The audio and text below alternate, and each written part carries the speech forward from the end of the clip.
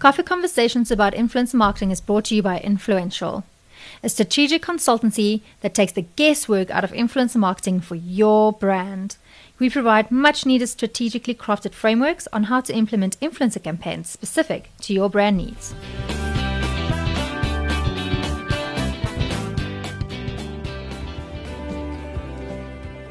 Today we are back with part 2 of the Andrew Camphy conversation.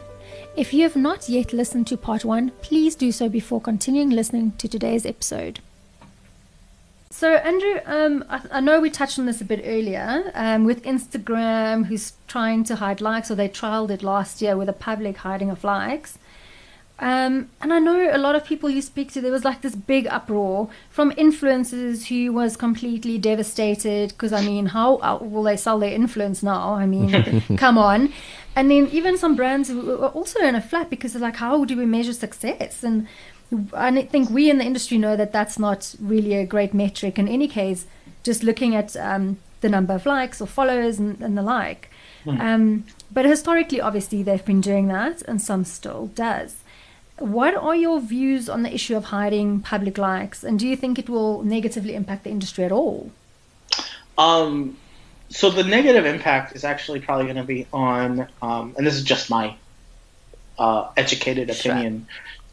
Sure. I think it's actually a detriment to the users. I know they are. I don't know who said it because Instagram never said it themselves, but somebody said it's for mental health. Yes, I saw that article honestly, as well. But I don't believe that, and I don't think that's a way to fix mental health. There's a lot of other initiatives that are helping people with mental health. And one of the best ones, I don't know if you've seen this, but like if you go to post a comment that is in some way suicidal, it like prevents you from posting that and asks you like, are you having trouble? That's wonderful. That lifeline kind of reach out. Yeah, and then I think last year, or like end of 2018, was like creators were talking about burnout, and creators have an outsized impact on the topic that people talk about. So as long as we're talking about it, it allows people to get that off their chest and get better. I don't think hiding likes is really for that. Hidden amongst all of these articles, there was one great insightful article that I thought was just perfectly explained why they're hiding likes. And it's because Instagram sees the future, because now I forgot his name, but there's a product designer who helped Instagram sort of look at like, where do they go next, right? If they are the number one used, like the billion people are using Instagram, but how do they get to the next billion, and look at every other app, and they realized that the interface that you see a photo on, right? The initial reason you use Instagram, the most people on Instagram use Instagram to share photos with their friends and family. Yes. Yeah. So how does Instagram get back to that, but also expand usage, right? And they realized, looking at that interface, that there's a lot of information that doesn't help you share photos with your friends and family. Yeah. Not just one of those things is likes. Many of those things is names, likes, comments. All of those things that are other than the photo distract you from the thing you're trying to do. Okay. Yeah. So what you're saying is Instagram is basically trying to put the social back in social media and create that community that we're all seeking for, and you see it in a lot of the new developments in the apps and things. You're close. They're trying to put the media back in social media, right? They're trying to get the Explore page is fun to use now. The Explore page used to be, when it just started, was terrible. Oh yeah. Now they know what you like. They know what you not even just click on, but what you hover over. What's called hover over. Yes, it's very scary actually. You know, Instagram's Explore page knows me better than my girlfriend knows me. And it's scary. But I like it. Yeah. But do you not? And so it's really the hiding likes is the first step to you will see in 18 months to 24 months, Instagram itself will be completely different. I mean, we've seen this. 40% of users are now using Instagram stories. Yeah. The post, the feed post is almost secondary. dying. It's secondary. People just go straight to their, because I think also people like to see that behind the scenes kind of real raw instead of this highly edited image. Yeah. I think it's more about I agree with you, but I also think it's about that interface, right? When you are in stories, it's fully, you're fully there. There's no likes, there's no comments, there's no other things. It's just you. It's a personal one-on-one with that person that you're already connected to in some way. True. But do you not think by hiding the public likes, when it comes to influence marketing, you'll see like the real proper kind of content creators who does amazing work but doesn't get the billions of likes? Do you not think that'll start rising to the top and brands will start using proper kind of beautiful content for their brands? No, because I think everybody uses influencer marketing in different ways, right? And Okay. if it was all about content, I mean, follower, and all of these numbers are still accessible by the creators. I think there'll be a more, we'll lean more on media kits. We're going to lean more on, I mean, this is funny enough. We know exactly where they're going because they already announced it. The brand, Facebook's brand collab platform. They're just going to push people to that. And that's not the end of influencer marketing. That's just making it much easier to execute. You'll get real information that way. And we'll get beyond likes, I think. I think it'll be a tapestry of all the stats. I mean, that truly is, you should look at every single stat that comes back, and it'll be a less of a, what's a crutch, or I don't know what the word is, but we've always leaned on likes. Yes. Brands have treated likes as if they're read receipts. No, exactly. Yeah, exactly. It's like, no, bro. Yeah. So let's quickly talk about influencer fraud. What can brands do to avoid influencers who bought followers? And I know we used to think followers that can be bought could just be bots, but in recent times we know you can buy real followers who are very difficult to detect.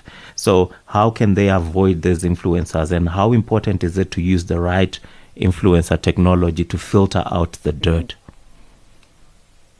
I wonder if you're asking me this question because I literally just wrote like a rant about this on LinkedIn. Perhaps. Like so for about 6 months, people were talking about fraud and fraudulent follower counts and stuff, and I just regaled against it. I was like, I'm never including this in my newsletter. Like, this is not helpful. It's not actionable to talk about fraud. I was just like, this is not the fraud is not the worst thing to happen to influencer marketing. This conversation about fraud is because it's like a distraction. Yeah. But I've come around. Like I've come around to realizing. So I've come around to like realizing that if people are having this conversation, they're probably missing the point of influencer marketing. And I hope this isn't confusing. Okay. But there's a huge difference between influencers and influencer marketing. Yes. Influencers is like a term that if you use it in the broadest sense of the term, it's just like someone who has an impact on someone else. Exactly, which is everyone. Yeah.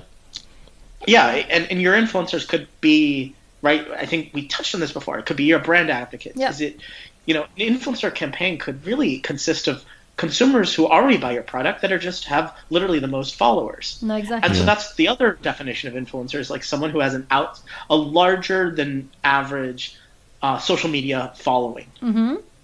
That's made up of relevant people. Well, if you notice, I didn't say the word relevant. And that's because some brands, and I can't say who they are because I don't know who they are, because I've never really seen like a terrible campaign. The good thing is we don't see terrible campaigns because they don't get the reach they need. Oh, that's true. Or in South Africa, everyone makes a big deal, so people go look at a terrible campaign. Right.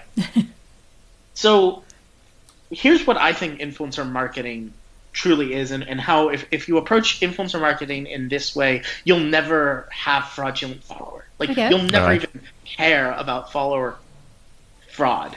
But if you, and I touched on this before, but like again, this is sort of the way that brands generally go, not generally, the bad way to go is saying, I want to do influencer marketing, so get me some influencers. Yeah.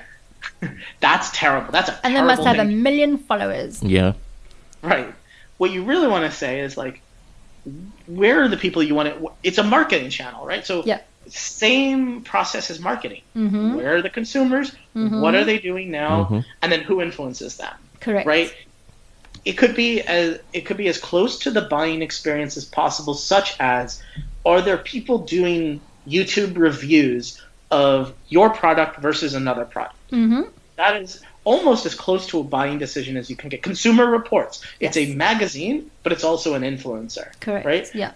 There are literally people who read that and determine, I'm going to buy that product. Yeah, So because it if comes you from a get credible, close- trusted source.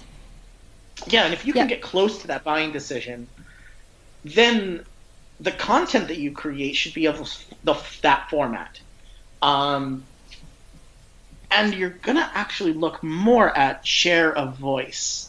And I know this isn't really like a term that's used often, but basically you say like, if my consumer is like a 35-year-old man or a 42-year-old woman, like let's say plus or minus 5 years in each, then like how much of their time is spent on these platforms, and how can I get the most amount of their time? Yeah. Right? So is it on YouTube, Twitter, and TikTok? Probably not for a 35-year-old man or a 42-year-old woman. No. Here's like a crazy thing. If it's a father or a mother, TikTok's actually probably really good. Hold on. Isn't TikTok for mainly kind of up to like 22, 23-year-olds? Like teens, actually, like young teens too. And so what happens is if you have like a 45-year-old or up mother or father, Yeah. they're going to be actually participating in a lot of their teenagers' TikToks. Okay.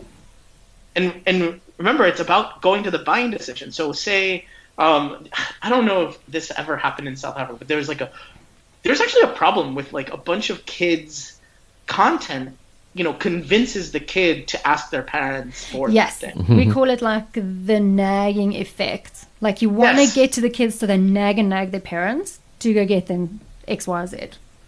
Right. So like you can right now, if you have a Gen Z person and you want to get their parents to buy something, because it's the parents that actually have the purchasing power too. Yeah. Like Gen Z is sort of looked down upon as like a category to advertise to, just because it doesn't have the purchasing power that say millennials and older. But there's a lot of parenting. But if you look at parenting, like the parenting segment, you're probably going to go to bloggers because that's what parents read blogs. That's just what they do. They're sharing experiences on Facebook. If you want parents, you're probably going to go on Facebook. If you want, say, a college age, like today, you want a 20-year-old to 22-year-old, and you want to serve them like alcoholic drinks or something. You're not going to use Facebook for that. No. You're not going to, and also you're not going to use TikTok. You're going to get banned from TikTok if you do that. 100%. You're probably going to go YouTube, but maybe even like orthogonally different like categories like games, like Fortnite might even be a good thing from like 15 to 22-year-olds. Yeah, build an inside bar and get your brand in there. Yeah. So that's obviously, we always talk to our clients as well about that, how to kind of choose influencers that's relevant to the message that you want to go to and the target market that you're targeting, and obviously seeing where they spend their time. But still, there's those fraudulent guys that keep sneaking up. I just don't want to use those influencers. How do I just prevent that? Right. So like I'd say again, like you're not looking at just their follower count. You're not. No. I would say don't. And maybe this is a bad example, but I would say don't go on to like a data. Don't do your first discovery on a database and you click a couple filters. Like you look for people. I want people 10,000 to 50,000 followers that do parenting. Yeah. That's probably a way to find more influencers, but I wouldn't start there. No. And if you can connect like format, so there's another idea that like there's a campaign that's a creative campaign that's very, and if you create enough of a creative campaign with a good format, the people who fit into that are going to be the best fit for that campaign. True. Yeah. And you're not going to necessarily need to look at follower count. Like you will just for, you only use follower count for like a final comparison. Like if you really need to like, if two people have similar prices and they have a similar follower count, then go to their engagement rate. But usually if you have that and you really want to use both. Yeah. Expand the budget. No, exactly. And maybe this is the answer too, is like, you'll find that fraudulent, if they have so much fraud, their engagement rate is going to show that. Yeah. So two people that are equally the same amount of followers and a very low engagement rate is fraudulent, but also just a red flag on high engagement rates. Yeah. You can buy that. You can do a very simple look at their comments. Yep. And if you can't buy authentic comments. No. I literally don't know a single, and I know some places where you can buy likes and buy followers, and by all means, that none of them are authentic. So you can, it's sort of, you have to pass the smell test, and that's why I think there's a little bit of a freaking out or caution around fraud when you're getting into micro and nano influencers and you're dealing with 300 to 3,000 influencers. No, exactly. Yeah. And in that case, you sort of bring it upon yourself that people will be fraudulent. If the metrics you're looking at are just follower count and engagement rate and keywords, then you're missing the entire point of influencer marketing. No, I agree with you. And I think we've touched on this before. ROI, very contentious subject in South Africa. Because obviously influencer marketing hasn't been around as long as it has been in other parts of the world. So we're still trying to figure it out. And obviously we do our KPIs and we put our measurements in place so everyone knows what success looks like. But what's your thoughts on where ROI is going to end up at? Or where is it going to morph into so that everyone can kind of chill out and kind of know it's in place?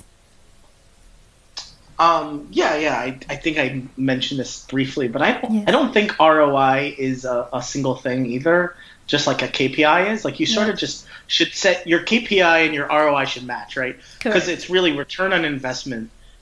But a lot of people discount like the creativity that goes into the investment side, right? Return on investment is two-sided, and you can increase your ROI if you decrease your investment. You can also increase your ROI if you increase your return. And I think the reason why we have contention around ROI may be because we don't really define it very well. Perhaps. I define our ROI or return on investment as the entire return and the entire investment, meaning every single metric you can measure, from earned media value to sales to brand lift. Content, the content itself is a return. That content that is created can be used in a number of different ways. And the investment also is a number of different things. Because a brand, if they are creative enough, maybe is a wrong way of saying it, they can come up with unique experiences that literally cost almost zero budget or very little budget, but are a unique experience. Yeah. But that's a heavy, like experiential stuff. It's very hard on time and effort. Formula E has done this really well. I almost worked with them because they had done, they took a gamer, a big Twitch gamer, and they had him drive a Formula E car. Okay. And it was in Britain, and then they were going to try to do the same thing in America. And I was like, yeah, do that. It worked. They were like, yeah, we loved it. We all we did is give this guy literally a car to drive for a half hour, and that's it. They didn't. I think they ended up paying him a little bit, but it was a creator who was like, he should have charged 10 times more, but he's like, oh my God, I get to drive a Formula E car? I'm in. Whatever price you want. All right. And again, that comes back to knowing those trigger points of who actually is interested in your kind of brand industry, I suppose, and giving them kind of what they want. Or what they don't even know they wanted. True. Very true, yeah. Most of you know that Influential is our podcast sponsor. But did you know that my co-host Anne heads up the agency? And that is the first ever boutique agency in South Africa that specializes in developing strategy for influencer marketing. Anne and the team are experts in the field and have spent years honing their skills and knowledge about influencer marketing and at some of the country's biggest PR and media agencies. The moment that you think you might want an influencer campaign, make sure to call or email them first, because without strategy, it might not have the outcomes that you would like and are looking for. In addition to talking all things influence on this podcast, and also puts together the fantastic Influential newsletter that comes out every month. And this is another way for you to keep up to date with the industry. The link to latest newsletter is in the show notes. Check it out, and if you like, please subscribe. Anne's contact details are also on there. Let's keep the conversation flowing. I hate bringing it up because it's too good of an example, but there's a couple creators that do fantastically funny integrations where the brand is sort of already a little open to interpretations. Okay. Let's say. So, do you know David Dobrik? No. He's a YouTuber. He used to be a Viner. He was Liza Okay. Koshy's boyfriend. I don't know if Okay. you know Liza Koshy. Well, he did. He's done a SeatGeek integration, and they gave him an ad read, and they're like, "Hey, just read this ad in your video." But like Okay. other than that, that's it. That like just read this ad in a video. Because I know he would turn it into something Yeah. that his followers would obviously love. Right, and what he did was on the return drive from being at the dentist, Yeah. he read it. Still full of Novocaine, I'm assuming. Right, and so that's a special thing that like a brand will just like allow that, right? Yeah. Yeah. A brand who doesn't really understand influencers would be like, this is awful. But what Yeah. happened was followers of his and fans of his started, every time they left the dentist, they would read the exact same ad. You see. So then it became a meme type thing where Exactly. everyone kept on doing it. Yeah. So in our neck of the woods, we are increasingly seeing brands lean onto nano influencers. Not sure how things are shaping up on your end, and we're seeing quite a exponential growth in that space. Why do you think there is that suddenly burst of energy in this regard? I hope this doesn't sound too negative, but it's all about the engagement rate. Like it was like a math problem, right? Like Yeah. the math as engagement rate goes down, people are like looking for higher engagement rate. And if you asked me this question 2 years ago, I would be like, this is awful. This is terrible. You're not going to get the same impact from nano influencers as you are like a good creator. The professionalism just isn't there. Again, this is if you asked me 2 years ago.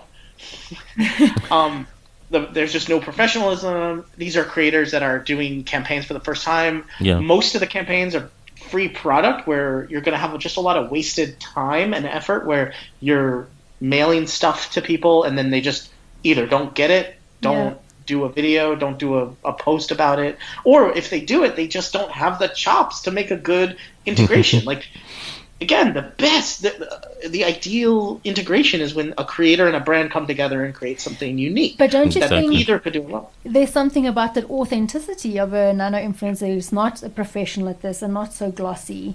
There's some credibility in that. Right. There's just as there is like credibility in Tupperware parties, right? That's it. That's nano influencers, really. Like we're talking about sort of on the precipice of brand ambassadors, and that is a fantastic strategy. So you ask me now, what about nano influencers? And I think ambassador programs and anything you can do to engage customers who have an outsized or above average follower count is fantastic. But watch out, because like you're gonna get just a lot of crap, higher percentage than normal, unless you have like a good agency that understands like how to create a good brief, how to create a good program. Like you brought it in nicely. So that's exactly what we're going to say. So where we see the nano influencer marketing growing is within those specialized agencies who obviously go out and find the perfect fit of which is generally brand fans already and bring them into the campaign, developing proper briefs, hold their hand throughout the entire process. And they also get training on kind of do's and don'ts and all of that jazz. And then we see absolutely fantastic things coming out. Right. And what you can do then is like cherry pick, right? You can say, okay, we've sent product to 300 people, 200 of them posted on Instagram. Out of that, about 2 did a good job. That's probably going to be your numbers. Like, those are real numbers. I'm like estimating. And those two people, something very new that I've been discovering is whitelisting or dark posts, where you can take even someone with only 1,000 or even 8,000 followers and pay for that content to be in front of 1 million. Yeah. And I don't think that's false advertising. I don't think that's against any rules. I think that's a great application of nano influencers as creators, as content creators. Exactly. But also it takes a very specialized agency that can have the creative chops to take that content and maybe reform it. Literally, I just was on the phone last week with someone in New York that literally 100% of their job is to do actually small so they do nano influencer campaigns without the mass. They only get like 10 to 12 creators. And then the only thing they do is dark posts. So they don't even run a normal campaign. Oh, wow. Okay. And what they'll do is they get the content on Instagram. It actually is created there. Then they'll take it and re-edit it as an ad. Yeah. So really all they're doing is they're a creative ad agency that they're using, instead of taking this content and going to a media agency, which is the old type of advertising, right? You had a creative agency and a media agency, that there were different things. Now this person's like, we go to these creators, have them make the content, we bring it back in-house, creatively edit it into a commercial, and push it out. It's like, that's a great use of influencers, and that's also the way that influencers have been used for a long time. You see a lot of influencers in commercials now. Oh, yeah, it's fantastic. It's doing that whole 360 where you use them in your campaign, you use them in your ad campaigns, and it's just kind of that golden thread that just goes through your entire campaign from start to finish. Yeah. And that's what I was saying earlier. It's like, I think it's great that influencers and influencer marketing is becoming more pervasive. Yes. There's more flavors of it, and that means there's more opportunities for all kinds of marginalized people. There's agencies that specialize in like very specific types of campaigns. Literally, I think there's 2 gay travel influencer agencies. There's an influencer agency called Black Girl Digital. I wonder what they do. That's amazing.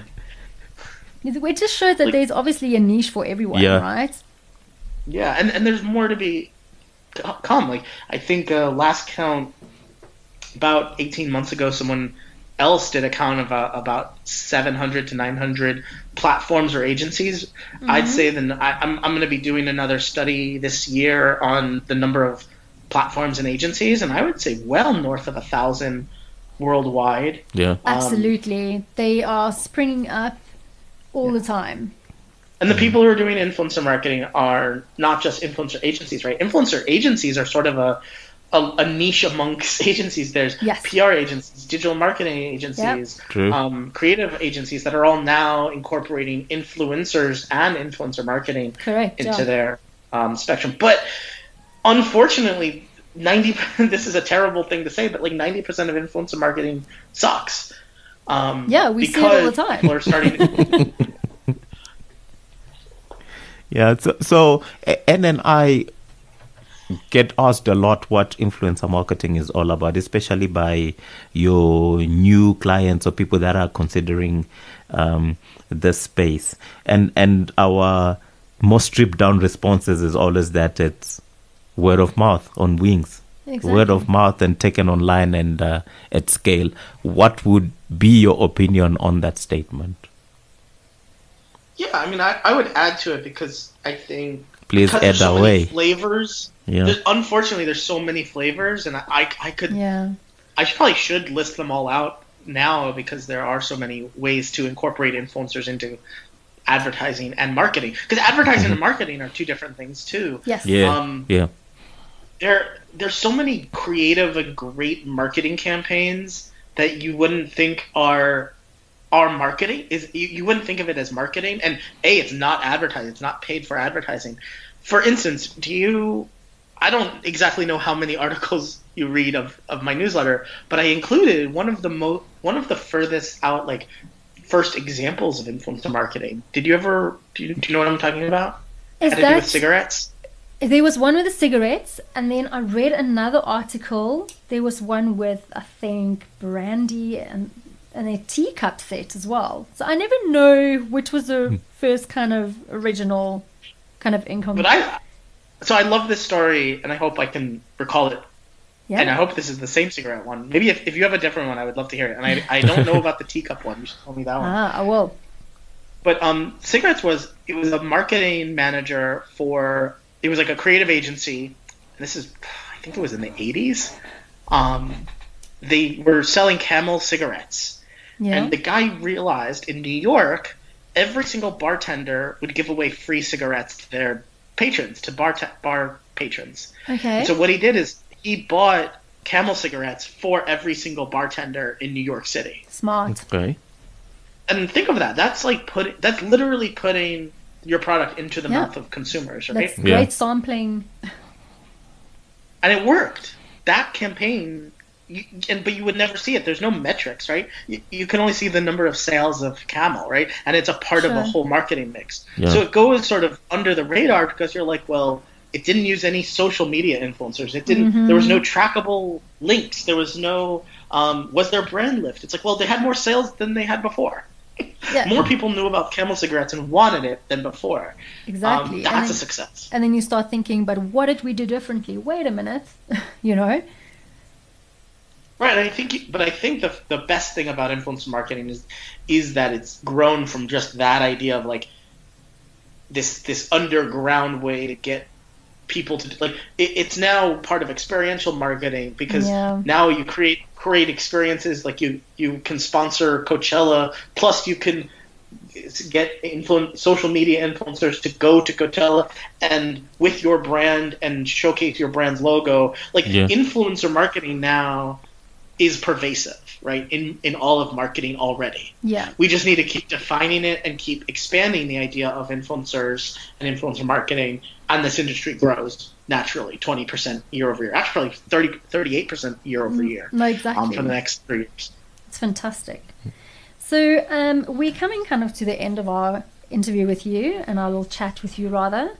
And I would love for you to give our listeners your top 3 tips if they want to run a successful influencer marketing campaign. Yeah, I think the top 3 tips, at least from our conversation, I don't want to bring in any No, whatever you think would be the top 3 tips that you would give anyone who asks you the question. I mean, ideally define your KPI. Like really hone it down. Just like state it. Explicitly. No, exactly. Know what success looks like. Yeah. Well, know what success. Maybe that is a 2-parter, and maybe that's 2 separate things. Know what success looks like, and know how to measure it. Sure. That's 2 things. And maybe the third thing should be have fun with it. Like, I love that. No one ever says that. Yeah. Oh, really? That's the first. I mean, it should be fun. I mean, it's like sometimes there's some really, really dark things we have to like get across, right? Like suicide prevention hotlines. Like you're not gonna have fun. No. with that. Yeah. like I don't, to this day there are some like categories that I'm sure influencer marketing can help with, but God, I cannot come up with a good campaign like funeral homes. Probably shouldn't be advertising very much. No. They should probably stick to SEO. I 100% agree with that. Except my favorite funeral. I don't know if this matters at all. Maybe you should edit this out. But my favorite funeral parlor has a mini golf course in its basement. Hold on, you have a favorite funeral parlor. Let's start there. How do you get to that? It's on the outskirts of Chicago, like in a Chicago suburb. Okay. All right. There's in the basement, next to where they store literally the coffins, they have like extra space in the basement, and the guy who runs the funeral parlor made a mini golf course. How Okay. random. It's free. You can go and play it. You just can't play during a funeral, so Wow. you have to go get a slot and then check the day of in the morning. Ask, hey, is there a funeral today? If there is, it's your set is canceled. But if there's no funeral, you can go play. Do a lot of people Yo. go and play? No, Okay. I Okay. thought it's maybe like a thing. It's like a Chicago thing. If you go, it's like on your list of have to do's. Yeah. it's on my list of. Have you not done it before? It's fantastic. I love it. The guy's super nice. Okay. It's really funny and weird and scary. Not scary in like Yeah, it's a bit weird, goofy. right? spooky. Yeah, very weird. It's dark. What is it called? I want to go look it up. Yeah. Oh my god! I'm gonna type it in because I just forgot the name of it myself. That's interesting. That is very interesting. I can just imagine this guy had this extra space and he was a bit bored and he's like, what Yeah. can we do with this space? And I'm kind of lonely. Maybe people can come and keep me company. And voila. Yeah, so mini golf. it's a great story actually. So it's Yeah. Algram Family Funeral Services. Okay. There's pictures online of the mini golf course. Great story. So back like 50 or something years ago, in 1964, I guess the story goes, across the street, the funeral parlor also owned this like lot of land across the street, and during the winter in Chicago, it would freeze over, and kids would play hockey on it. Okay. The funeral parlor agreed that yes, kids can play hockey on it, but not during funerals. Okay. All right.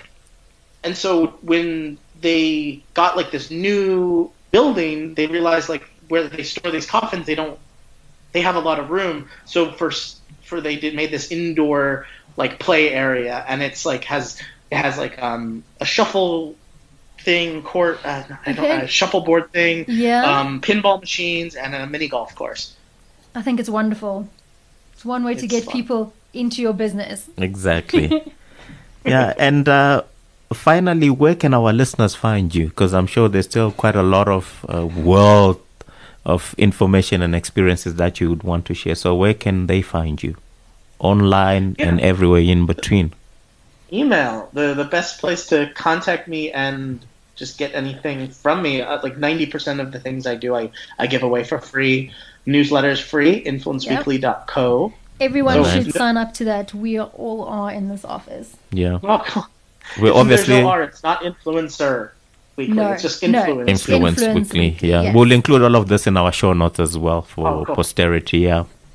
And yeah, anyone can, and everyone does, or not everyone can, anyone does email me back. So they reply to the newsletter every week. All right. And Sure. I get into conversations with readers. I try to jump on a call 1 or 2 times a week with Yeah. readers. Okay. Yeah. The entire ecosystem reads the newsletter, so more than happy if it's a brand, a marketer, an agency, even influencers themselves or talent managers, or even people who are just interested in this kind of thing. Yeah. I don't talk down to anyone. Like I think everyone sort of knows a lot of words, but Yeah. like I try to also share stats and data. So Yeah. I'm not going to use sort of like a lot of times I'll use like EMV or earned media value and expect you can Google that if you don't know it. Sure. Yeah. And I share a lot of stuff on that newsletter and links to all sorts of stuff I'm doing. So I put together a lot of curated documents. Yeah. So like I have like 42 stats that prove influencer marketing works. If people are looking for pitch deck material, Okay. I share reports that just help us do our job better. Awesome. like Mary Meeker's internet trends every year I share, and it's like 300-page document or PowerPoint. But it has so many good data points in there to help look at what is the products we should be looking at, categories, and what are people using. Like, I've heard of apps. She shared some apps that are like growing massively that I'm like, I need to know about that. Amazing. And you never know which platform. We talked a lot about Instagram, Facebook, TikTok. Yeah. But there's other platforms like Reddit, even chat apps, WeChat, WhatsApp, Discord, Telegram. There's so many apps that consumers and users use for different things. Yeah. Yeah. All right, and for Better Than Great influencer marketing strategy, where do they get hold of you? Oh, you flatter me. I'm trying. Thank you. We are on Twitter and we are on LinkedIn at Influential SA without the I, because we're cool like that. And like Andrew, we're trying to be like you. We have a newsletter, but it's not as big as yours yet. Yeah. So please sign up to that, and we'll put everything in the show notes for you guys. Yeah, and we are Coffee Conversations about influencer marketing on Facebook. Let's keep that conversation rolling. It's going to be a better year. And Andrew, thank you so much for joining us. Enjoy your little holiday. Thank you so much for joining us. Now, Andrew, this was an absolute treat. Yeah. Thank you. Thank you for... Only our pleasure. Yeah. And to our listeners at home, in your cars, at the gym, at the restaurant, wherever you're catching us from, until next time, we love you, but we have to leave you. Yeah, we'll see you next time. Thank you. Bye, guys.